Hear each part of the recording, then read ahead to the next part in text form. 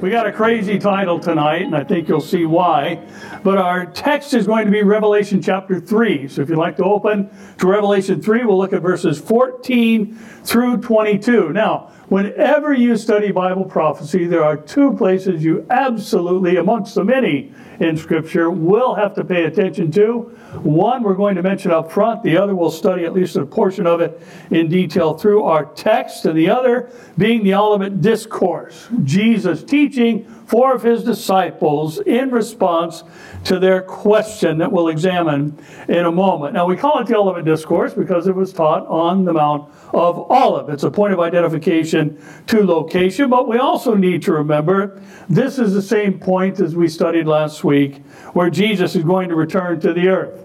Now, if the nation of Israel and the city of Jerusalem have nothing to do with the nation of Israel and Jerusalem in the Bible, why in the world would Jesus come back to the Mount of Olives, split it wide in two, create a 35-mile wide valley, and liven the Dead Sea and the other portion of the water that flows from the split Mount of Olives flow into the Mediterranean? Jesus is coming again. Amen. And we're not going to be left to experience the tribulation. Amen. We're going to be caught up in a moment and twinkling of an eye. Excuse me, I'm still warming up. I've been in my office all day. I haven't talked to anybody except Terry a couple times. So my voice is, I've got morning voice at 7 p.m., if you can imagine that. So the question asked by Peter, Andrew, James, and John, the two sets of fishermen brothers, of Jesus that led to the Olivet Discourse is in Matthew 24, 1-3, where Jesus went out, departed from the temple. His disciples came up to show him the buildings of the temple, and Jesus said to them, "Do you not see all these things? Assuredly, I say to you, not one stone shall be left here upon another that shall not be thrown down." Now, as he sat on what? The Mount of Olives, the disciples came to him privately, saying, "Tell us, when will these things be?" Their question related to what he just shared. "And what will be the sign of your coming and of the end of the age?" Now, the first thing we need to take note of is Jesus never answered the first question. When are these things going to happen? When are the walls around the temple going to be disassembled? When is the temple going to be disassembled itself? And Jesus never answered about the timing of the destruction of the temple because it has nothing to do with the other two questions, and that is the signs of the last days. That happened in 70 A.D. It was not a sign related to his coming for the church or his second coming. Now, what Jesus did say is that world events are going to march forward in a birth pang-like progression, much like Paul described in 2 Timothy 3:13, where he said, evil men and impostors will grow what? Worse and worse. There's a digression presented there. Deceiving and being deceived. Now, Jesus also pointed out in Matthew 24:12 in the Olivet Discourse, and because lawlessness will abound, the love of many will do what? Grow cold. There's another digression presented. Now, the Greek word translated as abound means to increase by multiplication. In other words, these things are going to increase exponentially during the last days, the closer we get to the rapture, tribulation, and the following millennium. In other words, like birth pangs, things are going to get increasingly intense and more frequent as the day the Lord comes for the church draws near. Evil growing more and more disgusting and vile. Is that happening today? Yes. The love of many growing cold because of the increasing lawlessness all around. Now, we also know that Jesus identified specific things that are going to progress in a labor pain-like fashion leading up to the rapture and the rest of the progression we mentioned a moment ago. And he covered this in what I like to call the preamble to the Olivet Discourse in Matthew 24, 4-8, where Jesus answered the four inquiring disciples saying this, "Take heed that no one deceives you, for many will come in my name saying, I am the Christ, and will deceive many. And you will hear of wars and rumors of wars. See that you are not troubled, for all these things must come to pass, but the end is not yet. For nation will rise against nation, kingdom against kingdom, and there will be famines, pestilences, and earthquakes in various places. All these are what? The beginning of sorrows. Now, the word sorrows is translated in 1 Thessalonians 5:3 as labor pains. The word beginning means the commencement or commencement of, or the initiation of. And Jesus said these things are the commencement of the birth pangs that will suddenly begin to increase in frequency and intensity during the time of the signs, which we, I believe, are living in and even at the end of right now. Amen. Now, our focus tonight is going to be on one of the things Jesus said is going to increase in frequency and intensity in the last days, and that is pestilence. Now, I know where your mind's going, COVID and all that other stuff, but that's not where we're going. So stick with me. Amen? Amen. Now, and the word actually means, pestilence means disease or plague. It's used in two places in the New Testament. One in the Olivet Discourse and the second in the book of Acts. It's used in Acts 24:5, where it's said of Paul by his accusers, we have found this man a what? A plague. Same word translated as pestilence in the Olivet Discourse. A creator of dissension among all the Jews throughout the world, and a ringleader of the sect of the Nazarenes. Jesus was known as the Nazarene. Now, the Acts usage is important because it broadens the meaning of pestilence or plague beyond the pandemic or health-related sense and opens it to being used as a word to describe a plague in a spiritual sense, which is what it was used of concerning Paul in Acts 24. Now, the Bible predicts there's going to be a plague within the church in the last days that sweeps through it in the same type of progression as the other signs that he is coming soon. The same birth pang-like manner. It will grow worse and worse and worse until the church arrives at the state we'll see in a few moments. Now, it's part of the time of the signs. And it was actually the first thing Jesus said in response to the disciples' inquiry. False Christ and those who use his name for things that are not of him are going to be abound. Many will come in his name and do all these things and lead people astray. But the Lord warned them not to be deceived, and we are not to be deceived by false messengers today. Amen?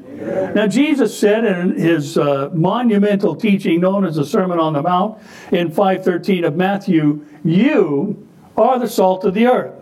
But if the salt loses its flavor, how shall it be seasoned? It is then good for what? Nothing. But to be thrown out and trampled underfoot by men.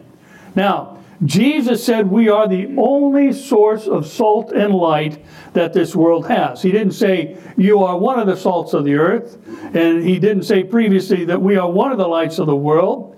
And what he is saying is that through those symbols is that the church is the only preserving and purifying influence that the world has. There is no other. You are the salt of the earth.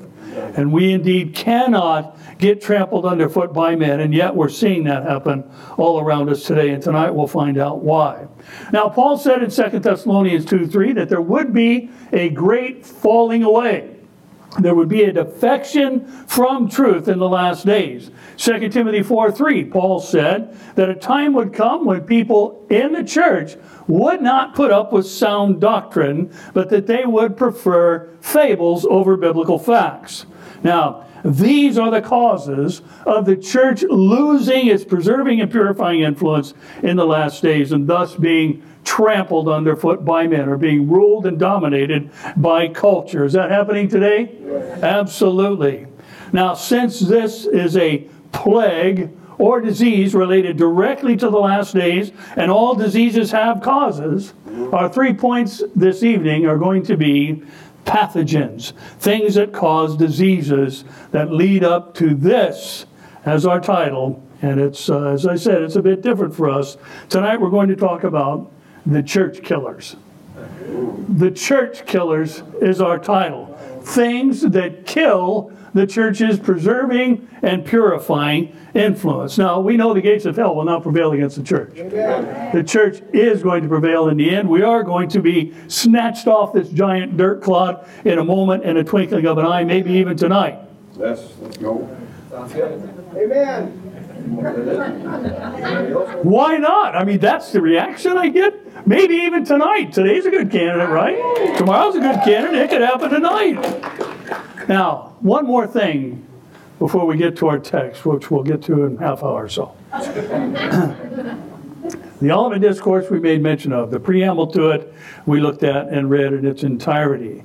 Now, the other thing I want to make mention of is that there are letters to 7 churches in Asia Minor that are written to literal churches in the first century. There are also lessons to every church in every age of church history.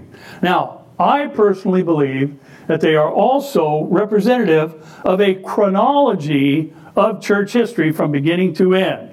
Now, there are some Bible teachers who would disagree with that. Some of my personal friends don't believe that. Now, I will say I believe that for 2 reasons. One, internal evidence, which we're going to examine tonight. And the other reason I believe that is the 3rd book of the full unveiling of Jesus Christ, the Apocalypse or the book of Revelation.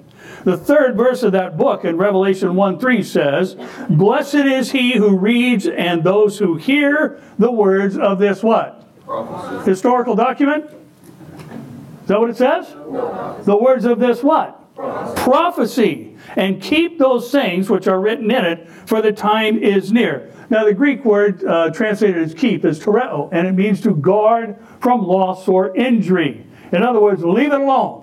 Keep it intact. Protect it. Guard it in the sense of it, including in the sense of it being a prophecy. Now, let's quote all the verses in Revelation that tell us chapters 2 and 3 are not prophetic. Go. You done? So am I. There aren't any. There's nothing in Revelation that says chapters 2 and 3 are not prophetic. And therefore, we'll just let the text speak for itself. Because the fact is, if you're going to say the content of the 7 letters has nothing to do with the rest of the church in a letter that's introduced as being prophecy, then you have to apply that same interpretive principle to 1st and 2nd Thessalonians, 2nd Peter, 2nd Timothy, and say it only applies to the audience that directly was written to or received that particular letter. Now, believing this is a chronological record of church history, I could be wrong, but I'm glad that I'm not. But listen, here's the most important thing. What I know for sure, and like I said, I have good friends who don't see it this way, is that no one's interpretation of the 7 letters is what their salvation is based on. Amen. So we're just going to look at this as part of the prophecy that was given to John the Beloved and letters sent to 7 churches in Asia Minor. What we know for sure is that in the last days there's a plague that kills the church's preserving and purifying influence, and it begins to become trampled underfoot by culture. Yet there is a remnant that remains faithful. And some of them go to CCT and are here tonight. Amen? Now, a pathogen, in the medical sense, is any organism that can produce disease. Listen to this. A pathogen can also be described or referred to as an infectious agent, or simply a germ. I don't think anybody would deny that there are infectious agents who have made their way into the church of the last days. So let's have a look at the last letter of the 7 that I believe predicts and parallels the last age of church history. Would you stand and read with me, please, from Revelation chapter 3, verses 14 through 22. Revelation 3:14. "And to the angel of the church of the Laodiceans write, These things says the Amen, the faithful and true witness, the beginning of the creation of God. I know your works, that you are neither cold nor hot. I could wish you were cold or hot. So then, because you are lukewarm and neither cold nor hot, I will vomit you out of my mouth. Because you say, I am rich, have become wealthy, and have need of nothing, and do not know that you are wretched, miserable, poor, blind, and naked. I counsel you to buy from me gold refined in the fire, that you may be rich, and white garments, that you may be clothed, that the shame of your nakedness may not be revealed, and anoint your eyes with eye salve, that you may see. As many as I love, I rebuke and chasten. Therefore be zealous and repent.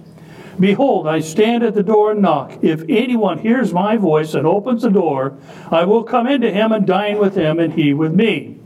To him who overcomes, I will grant to sit with me on my throne, as I also overcame and sat down with my Father on his throne. He who has an ear, let him hear what the Spirit says to the churches. Lord, that's our prayer tonight, that your Spirit would speak to us and quicken our hearts and minds to receive that which we're going to look at from your word and just read as well. We ask, God, your help in this, and we look forward to you speaking to our hearts and giving us a greater passion for a lost and dying world and a sense of urgency because of the shortness of time. Accomplish those things tonight, we pray. In Jesus' name, amen. You may be seated. Now, the first thing I want to mention is that any time I teach on the subject of the last days, without fail, somebody writes to me and says, the Bible says there's going to be a great revival before Jesus comes. Where? Where does it say that? It doesn't say that anywhere. That doesn't mean we shouldn't pray for it. Doesn't mean we shouldn't hope for it. But we shouldn't be saying the Bible says when the Bible says nothing of the kind.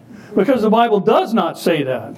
As a matter of fact, the Bible says it's going to be as it was in the days of Noah, where the righteous are relatively few in number in comparison to the global population. The Bible says that people are going to be indifferent to the signs, that judgment is coming, just like with Noah when he was building an ark for 120 years on dry land on a planet where it had never, ever rained. Now, I don't know. I'd be thinking something was up. When a guy's building a huge boat away from the ocean, and he is described as a preacher of righteousness as well. Now we also know that evil men and impostors are going to grow worse and worse. Lawlessness is going to abound. The love of many is going to grow cold. Does that sound like revival? It sounds like an age that needs revival. But what it really needs is a great awakening. Now, what will the church look like right before the end of the church age? The answer is the church of the Laodiceans. Now, the Holy Spirit is very careful in how that address is packaged because it's distinct from the other 6 letters. The first letter, it's addressed to the church of Ephesus. The other 5 letters are addressed to the church in the named city, in Smyrna, in Pergamos, in Thyatira, in Sardis, in Philadelphia. And then we come to the church of the Laodiceans. Now it's interesting because the word Laodicea, it's a compound Greek word that means the people rule. In other words, what Jesus is saying is that in the last days, the people are going to rule the church. They're going to have itching ears, and they'll want to hear fables like Paul wrote about in 2 Timothy 4:3-4. And this, I believe, parallels with the age that comes when they will not endure sound doctrine, but according to their own desires, because their ears itch and they want them tickled, they will heap up for themselves teachers, and they will turn their ears away from the what? Truth, and be turned aside to fables. Now, a time will come when the majority of people inside the quote-unquote church will demand through their attendance what kind of messages they'll put up with. And ones that tickle their ears or make them feel good are going to be their choice. And I submit to you tonight, that day is here. And it's been here for some time. Now, let me just say, there are things that we're not going to cover tonight that relate to the city of Laodicea, its history and geographic location that we would normally mention in an exegetical study of Revelation, but we're kind of doing a topical series here tonight, moving through the last days progression. Now, what Jesus says to a literal church that represents, I believe, the last stage of church history, he says, I know your works. He says, you are neither cold nor hot. He said, I wish you were one or the other, because you are in a lukewarm state that causes me to vomit you out of my mouth. Now, there's nothing like a good drink of lukewarm water on a hot day. Right? Cold water and hot water at least have some kind of influence. Lukewarm water is putrid no matter what the weather is like. And Jesus says that's your state, that's your condition. He defines their lukewarmness as claiming to be rich. I don't think it would be a stretch or an imposition on Scripture to say they were naming and claiming to be rich. You see what I did there? Okay, just making sure. And they don't need his help, which is what's implied. We have need of nothing. And he says, yet you don't even know that your actual spiritual condition is wretched, miserable, poor, blind, and naked. Now, this identifies the first pathogen that will be a predominant church killer in the last days, killing or preserving and purifying influence. And here it is. Listen, in the last days, the church will be focusing on self instead of fighting to save souls. In the last days, the church will be focusing on self instead of fighting to save souls. Is that going on today? Yes. Some of the biggest churches in the world, including in our country, are self-centered personal wellness and wealth accumulation centers. That is what their messages are centered around. Why? Because that's what people want to hear. How I can be happy, how I can be healthy, how I can be wealthy. Now, it is interesting, and a little bit of history about Laodicea. The city, a Roman colony, had actually suffered a huge earthquake in 60 A.D. And Rome, because it was a colony, offered to finance the rebuilding of the city. And the city said, no thanks, we don't need your money. We're wealthy enough, because of the eye salve and other things that they were known for. And they were financially stable. And Jesus plays off of this and he says, listen, church at Laodicea, or church of the Laodiceans, you're just like the city you're in. You haven't had a preserving, you haven't had a purifying influence on the city. You're just like them. You're wealth-centered and spiritually lukewarm. Now, Paul said this in 2 Timothy 3, 1-5. Let me remind you, there is a faithful remnant during every age of church history. Right? So we're not talking about, we're being good Christians, talking about other people. I'm not talking about us tonight, right? Now, in 2 Timothy 3, 1-5, we're told, know this, that in the last days perilous times will come, for men will be lovers of themselves, lovers of money, boasters, proud, blasphemers, disobedient to parents, unthankful, unholy, unloving, unforgiving, slanderers, without self-control, brutal, despisers of good, traitors, headstrong, haughty, lovers of pleasure rather than lovers of who? God, having a form of godliness, but denying its power, and from such people do what? Turn away. Sometimes we run down that checklist and say, man, that's the world for you. Looks just like them. This isn't about the world. This is written about the church. This is what the church is going to look like in the last days. And we know that because Paul continues to describe the situation in verses 8 and 9, where he mentions Jannes and Jambres resisting Moses. So do these false teachers that cause this type of thinking and actions in the church. They resist the truth. They are men of corrupt minds, disapproved concerning the what? The faith. But they will progress no further, for their folly will be manifest to all, as theirs also was. Now, Jannes and Jambres traditionally are believed to be the two magicians who mimicked the miraculous things God did through Moses and withstood him, and they did their mimicries of the things Moses did or God did through Moses in front of Pharaoh. Now, they have interesting names. Jannes means vexed. Jambres means, get this is kind of kooky, foamy healer. Foamy healer. Who names their kid Foamy Healer? What kind of name is that? Well, foamy is a word. I had to look this up because I'm thinking, what kind of application does that have?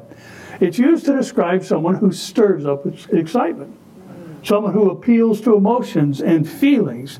They're foamy or they're bubbly. We might even say they're all show and no go. Now, These are people of corrupt minds who are disapproved concerning the faith because they resist the truth. Now, are there any foamy healers out there today? Are there people stirring up excitement and talking about all the grand things that are going to happen at their events? How about vexed? Are there any vexing people out there? The word means troublesome. Are there any people troubling us today? People within the church? Are there even lots of them? Yes. Yes, there are. Now, note how Jesus refers to himself. He calls himself the Amen, the so be it. We might even say he calls himself the that's it. I am the end of the story. And he calls himself the true witness of the beginning of the creation of God. And the word beginning in this context means the principal power. Jesus is proclaiming himself to be the principal power in every age. And according to Colossians 1:15-17, he is the creator of all things. All things were created by, for, and through him. Nothing was made that he didn't make. And in him, verse 17 of Colossians 1 says, all things consist or are held together. Now, he says to this lukewarm church who denies his name and title by their works of declaring themselves rich and wealthy and having need of nothing. Now, today you will hear in popular churches, talk about having your best life now. And now I know we pick on that a lot, but we should. Amen. Have no fellowship with the unfruitful works of darkness, but rather expose them. Ephesians 5:11 mandates us as part of our duties of the Christian faith. You're going to hear in a lot of places today all the great things God has in store for you in this life, with no mention of trials and tribulations. In this life you will have tribulation. Peter said in 1 Peter 4, don't think it's strange concerning the fiery trials which are to try you, as though some strange thing happened to you. You will hear, you too can learn how to do miracles.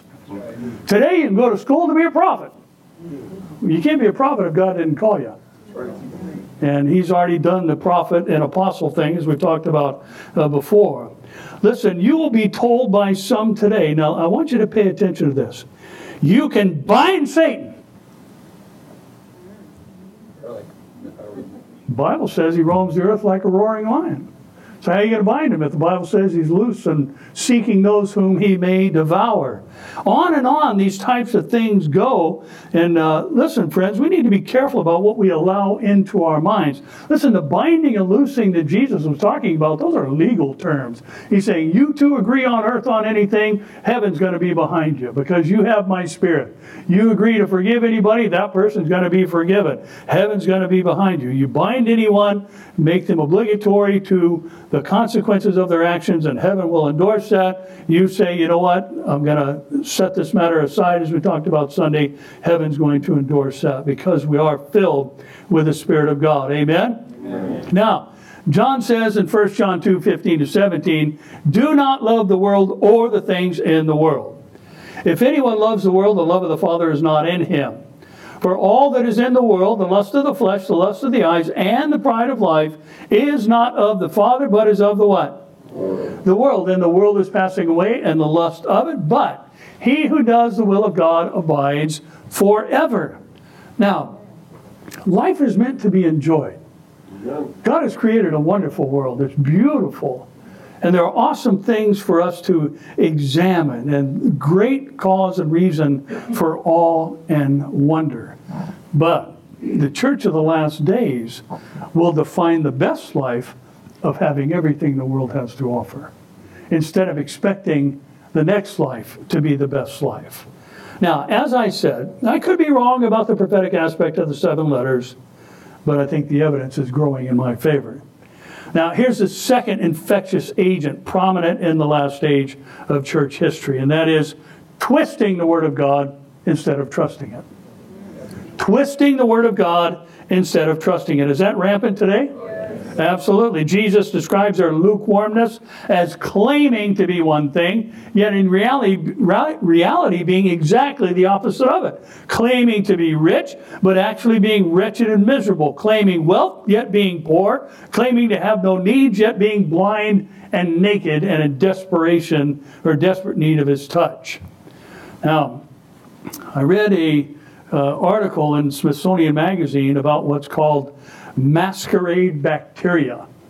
And it's bacteria that infiltrates your immune system in the form of red blood cells to evade your normal defenses. They look like other cells, they act like other cells outwardly, but they are actually pathogens that creep in and sound and look, or they don't sound, but they look like, well, of course, maybe they do have sound. I don't know. I've never been a pathogen. I've never been. But they're actually not what they appear to be.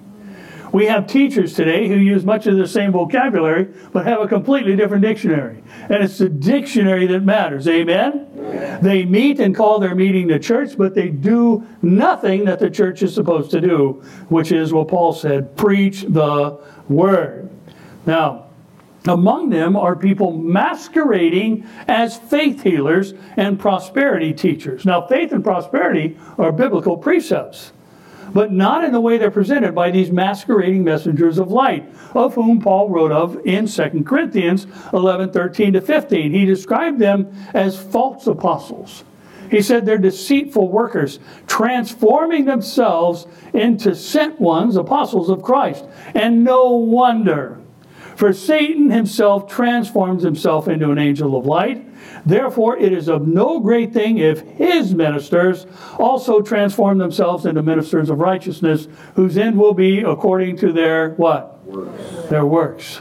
Now, if you look at the letter written to the church of the Laodiceans, Jesus' solution for their spiritual condition was himself. He said, buy from me. Obviously a figure of speech. And this is represented, what he had to offer as gold refined in the fire, that they may be truly rich. And to be clothed in righteousness, represented by white garments, to cover their shameful nakedness. And to a city famous for its eye salve, he says, you need me to open your eyes to your condition, because you are in need of rebuke and chastening, so that you are zealous to repent. Now, if only the Laodiceans had a book to tell them all these things. Well, they did. Colossians says, as a matter of fact, in 4:12-16, Epaphras, who is one of you, a bondservant of Christ, greets you, always laboring fervently for you in prayers, that you may stand perfect and complete in all the will of God. For I bear him witness that he has a great zeal for you and those who are in where? Laodicea, and those in Hierapolis. Luke, the beloved physician, and Demas greet you. Greet the brethren who are in Laodicea and Memphis and the church that is in his house. Now, when this epistle is read among you, see that it is read also in the church of the Laodiceans, that you likewise read the epistle from? Where? Laodicea. Now, some believe that the letter to the Laodiceans is actually the book of Ephesians that we are studying on Sunday, since Ephesians is absent of any of the normal personalizations common to a Pauline epistle, like we just saw in Colossians. Now, Hebrews also reminds us in 12:6-10, whom the Lord loves, he lets them do whatever they want. He does what? He chastens them. And he scourges every son whom he receives. Now, I often ask this question, and I always get left hanging. Anybody else been behind the woodshed with the Lord? Yeah, I think we've all encountered that a time or two. And listen, if you endure chastening, God deals with you as with sons. For what son is there whom a father does not chasten? But if you are without chastening, of which all have become partakers, then you are illegitimate and not sons. Furthermore, we have had human fathers who corrected us, and we paid them respect. Shall we not much more readily be in subjection to the Father of spirits and live? For they indeed for a few days chastened us, as seemed best to them, but he for our profit, that we may be partakers of what? His holiness. So Hebrews establishes that rebuking and chastening is part of God's interaction with his children, and Jesus mentions by implication that he loves this church. He loves the people. He wants them to turn from their error. Now listen, there are quotations in the writings of first century Christians of the book of Hebrews, which was written 30 years before the book of Revelation. And the church today sadly, with all the information that we do have, says hell and a loving God are two diametrically opposed concepts. Simply cannot coexist. Much of the church in these last days believes that poor health and poverty are inconsistent with the life God has ordained for you and me, as is any form of divine chastening. And yet clearly God has said that's part of how he makes us pursue holiness. In 3 John 1:2, the beloved said, Beloved, I pray that you may prosper in all things and be in health, just as your what? Soul prospers. So yes, John is praying that they be healthy and that they have their needs met. And this is used as a proof text by the health and wealth preachers. But the problem is they stop reading. And you can make the Bible almost say anything if you cut and paste and pull a word here, a verse there, start with this verse and paste that one on to the end.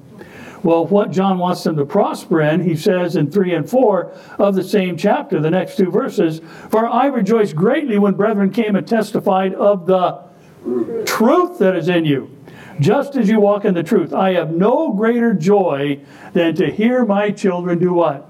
Walk in truth. Now, John wasn't saying that he prays they're rich and become wealthy to the point that they have no needs.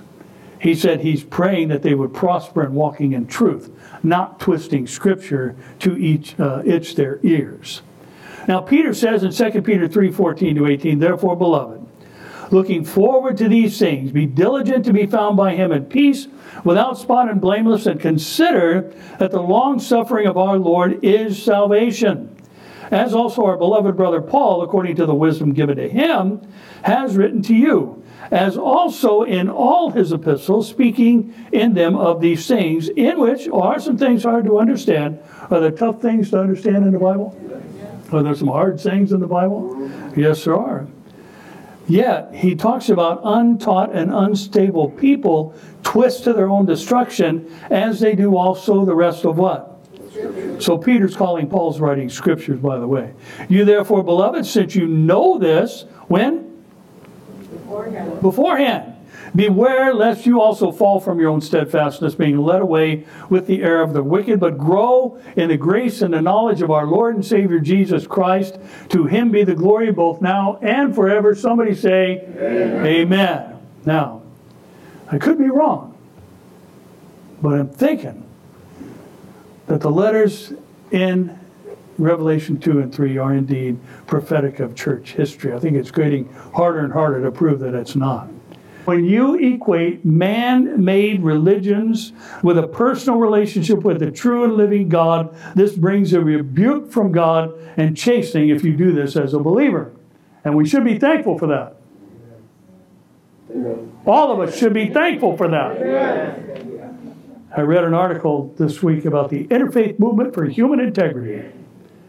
And the heading of their website said, every person is sacred across all borders. It's kind of a revamping of we're all God's children. Are we? No. Nope. You have to be adopted and brought back into the family through being born again to be one of God's children. They have as their mission statement, the Interfaith Movement for Human Integrity works to achieve an equitable, inclusive, and healthy society, culture, and economy where all people, including the most vulnerable, disenfranchised, and marginalized, have equal opportunities and access to the resources and tools needed to achieve a higher quality of what? Life. Of life. Now, the website also says the I Am for Human Integrity currently serves 3 geographic regions of California, including the greater San Francisco Bay Area, as well as Riverside and the greater Los Angeles metro area, which would include us.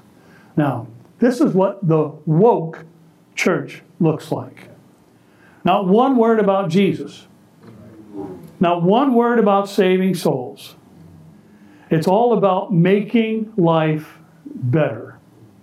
Now, the social justice movement is just another name for socialism. It is their mantra. Social justice is the mantra of socialism. And it's taking hold in the church as well. And listen, there are pastors who I have in recent years enjoyed their teaching, read some of their books, who are defecting and dropping like flies all around us since this social justice movement and critical race theory made its way into the church. And that's what the church's job is, to preach Christ and Him crucified. We're not here to be social justice warriors. And some of these pastors have bought into this egalitarian thinking that it's not just equal opportunity, it's equality of outcome. In other words, we need to do the Robin Hood thing and take from the rich and give to the poor so everybody has the same thing. Well, I got news for them who stand behind a pulpit and teach these things. That's not how heaven is structured. Amen. There are rewards according to what you have done on this earth in Christ's name and for the right reason when you get to heaven. Everything that's done of your own motivation and for your own glory, wood, hay, and stubble is burned up. But everything you do that's made of precious stones and jewels is going to survive, though it's tested by fire, and will be rewarded for it. Look at the angelic realm. Are all the angels equal? No, they're not. I love what Gabriel said when he was questioned about what to name his son, what to name John the Baptist. And Zacharias said, how do I know that this is what I'm supposed to do? I love what Gabriel says. He didn't tell him how he's supposed to know. He told him who he was. He said, I am Gabriel who stands in the presence of the Most High God. In other words, he's saying, hey, I stand there next to the Father's throne, and you're asking me a question? How can you know? Well, the answer is me, Gabriel. I stand in the presence of the Most High God. Gabriel is obviously a high-ranking angel. There are cherubim, and there are seraphim, and then there are archangels, the supposed mighty ones amongst the angels, the head of the principalities and powers as far as rank and file of the angelic realm. Listen, everybody isn't going to get to heaven and have the same thing. That's right. Because the angelic structure is not like that, and the world is not set up like that. And yet the church has become a mechanism for Marxism in these last days, and it's all about right now and nothing about then. That's right. It's all about the best life now, egalitarian thinking, equality of outcome, instead of people are going to hell without Jesus, and that's our primary and only mission. And therefore our mission is to save souls, not change the world. Amen. And social justice has become the new religion of the world. And to equate righting the wrongs of the world with preaching Christ is to make preaching Christ equal to the social justice movement. And it's not. He who wins souls is wise, is what the proverb says. And we are to be wise in these last days, in an age where many are acting as fools. And listen, if you want to see the world change, preach Jesus. Amen. Jesus takes racists and makes them righteous. Amen. Jesus takes bigots and makes them bold for His name's sake and word and glory. He takes liars and makes them proclaimers of truths. He takes thieves and makes them into productive workers. If you want to see the world change, preach Jesus. Don't bow to the social justice movement. Jesus is what the world needs, not critical race theory taught in churches, because that's what people want. We don't teach what people want. We teach what the Bible says. And if people don't want the Bible, that's their choice that they will later regret. Now, I could be wrong about the letters to the 7 churches, but I don't think so. I think it's pretty clear that we are in the Laodicean age. Now, here's why I was trying to drive that home tonight. Here's the point, the major point of our time together. The last letter looks at a lot like what is happening in the church today. And yet Jesus says, if anyone opens the door, He'll come in. Is that still true? Is that still happening? Absolutely. Now, you know what the next thing we read in the book of Revelation is? Right after Jesus says that, John says in 4:1, after these things, or the next thing to happen, metatauta is a Greek phrase. After these things I looked, and behold, what was standing open? Where? In heaven. And the first voice which I heard was like a trumpet speaking with me, saying, what? Come up here. Come up here, and I will show you the things which must take place after this. Now, one of the most important aspects of the 7 letters being prophetic is first this. 7 is the number of completeness. Right? Right. 7 letters. Wouldn't that fit with the whole of church history? The complete history of the church? Now, the reason I want to point that out is because there is no 8th letter. The next thing to happen after the Laodicean age is a call from a voice like a trumpet to come up here. Amen. I think that's pretty exciting. Now, when the church is largely self-focused and the word is frequently twisted instead of trusted, and when Christianity is viewed on equal footing with other belief systems, it's sometime during that time that the church age is going to reach its completeness, and Jesus is going to say, come up here. Now, why would this be his timing? Because the things we identified tonight are church killers. And they are causing the world's only preserving and purifying influence to be trampled underfoot by culture. Seems pretty clear we're in the Laodicean age. But the invitation to hear his voice and open the door still stands.